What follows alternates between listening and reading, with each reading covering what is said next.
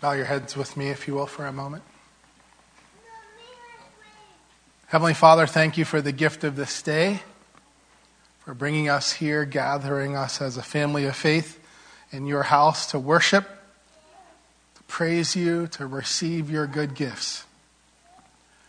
Speak to us now through your word.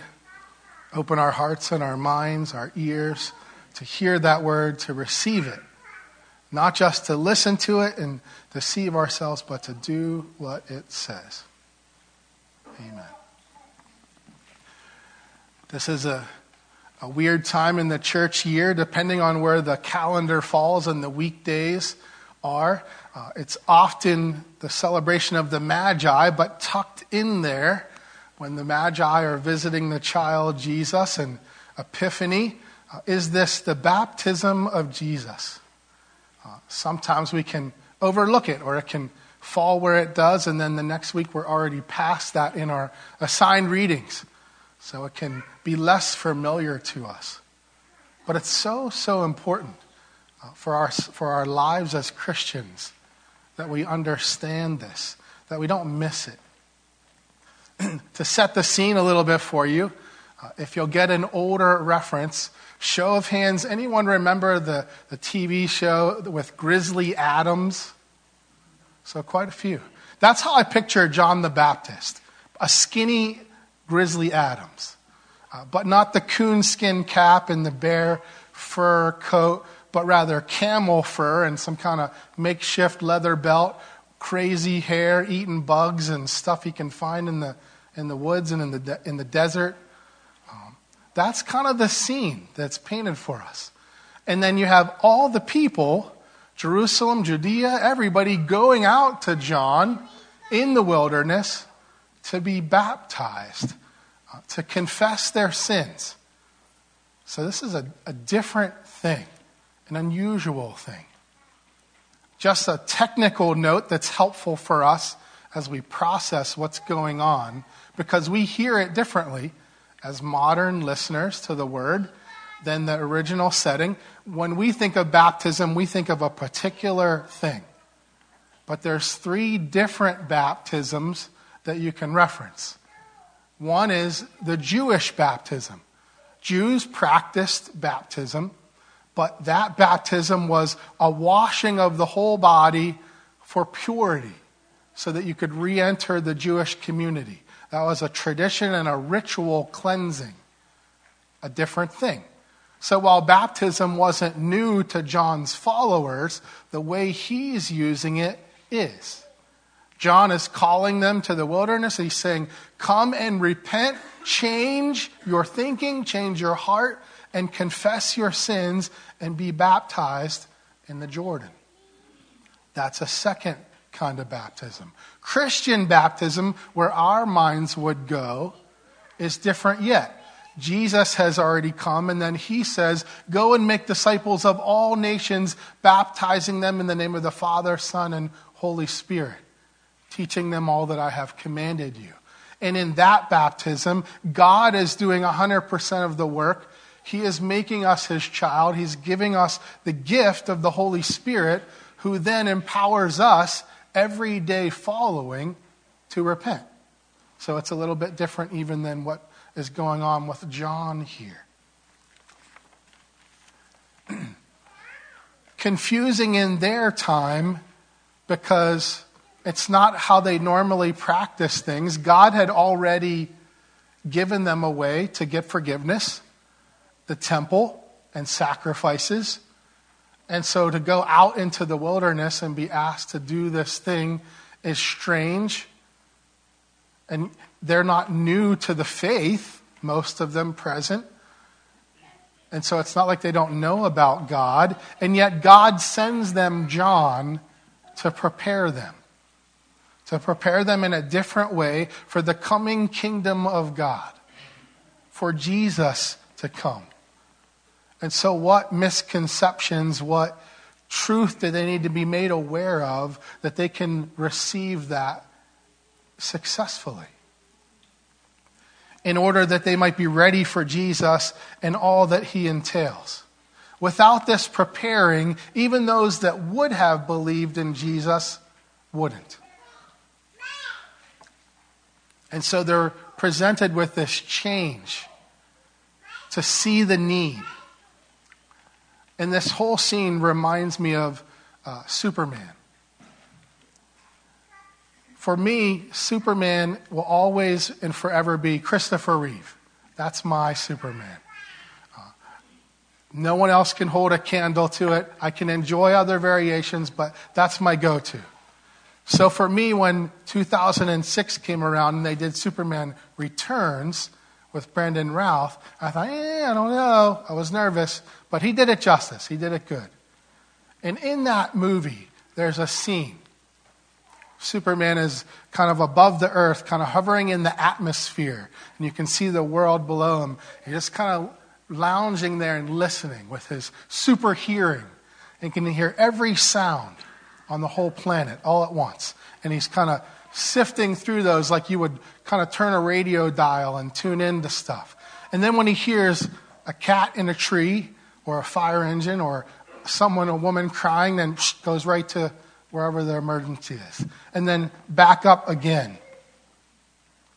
Later on in the same movie, reporter Lois Lane wrote an article that the world doesn't need Superman. She was angry with him, writes this piece, and they're talking in a conversation. And this is the part that I love. He says, Lois, you said that the world doesn't need a savior, but I hear them crying for one every day. And I thought, If you and I could hear everything over the whole world all at once, even on our best day when we might think we have it all together, it would never be disputed that the world needs a Savior. But sometimes in our thinking, sometimes in our ideas of who we think God is or who we make him out to be, we can have misconceptions. It wasn't long ago that I had a really good discussion with someone who wanted so badly for their idea of God to be true.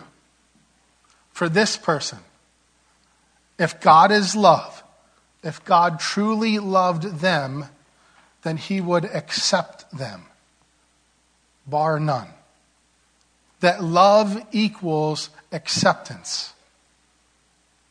But what I was telling this person was that as I read the scriptures, I don't see a God who accepts. I see a God who forgives. And there's a difference there. God sent Jesus to redeem us, to offer forgiveness so that we might repent, change, and be new, be different. God loved me so much, not the way that I am, not this sinful, self-centered, rebellious person that I am, but rather God cared about his creatures who had rejected him, sent his only son to die a sinner's death, to redeem, to buy back, and then give the Holy Spirit so that we can change. So that we cannot be who we've always been, who we sinfully think ourselves to be, but that once again we can acknowledge God as the center of the universe and the ruler of our lives. That wasn't what this person wanted to hear, that they needed saving. If things were fine in our lives, Jesus wouldn't have needed to come. Jesus didn't come for us merely to say, thank you, God, for the get out of jail free card so we can continue on sinning with reckless abandon in our rebellion as if his death meant nothing. He came so that we can change.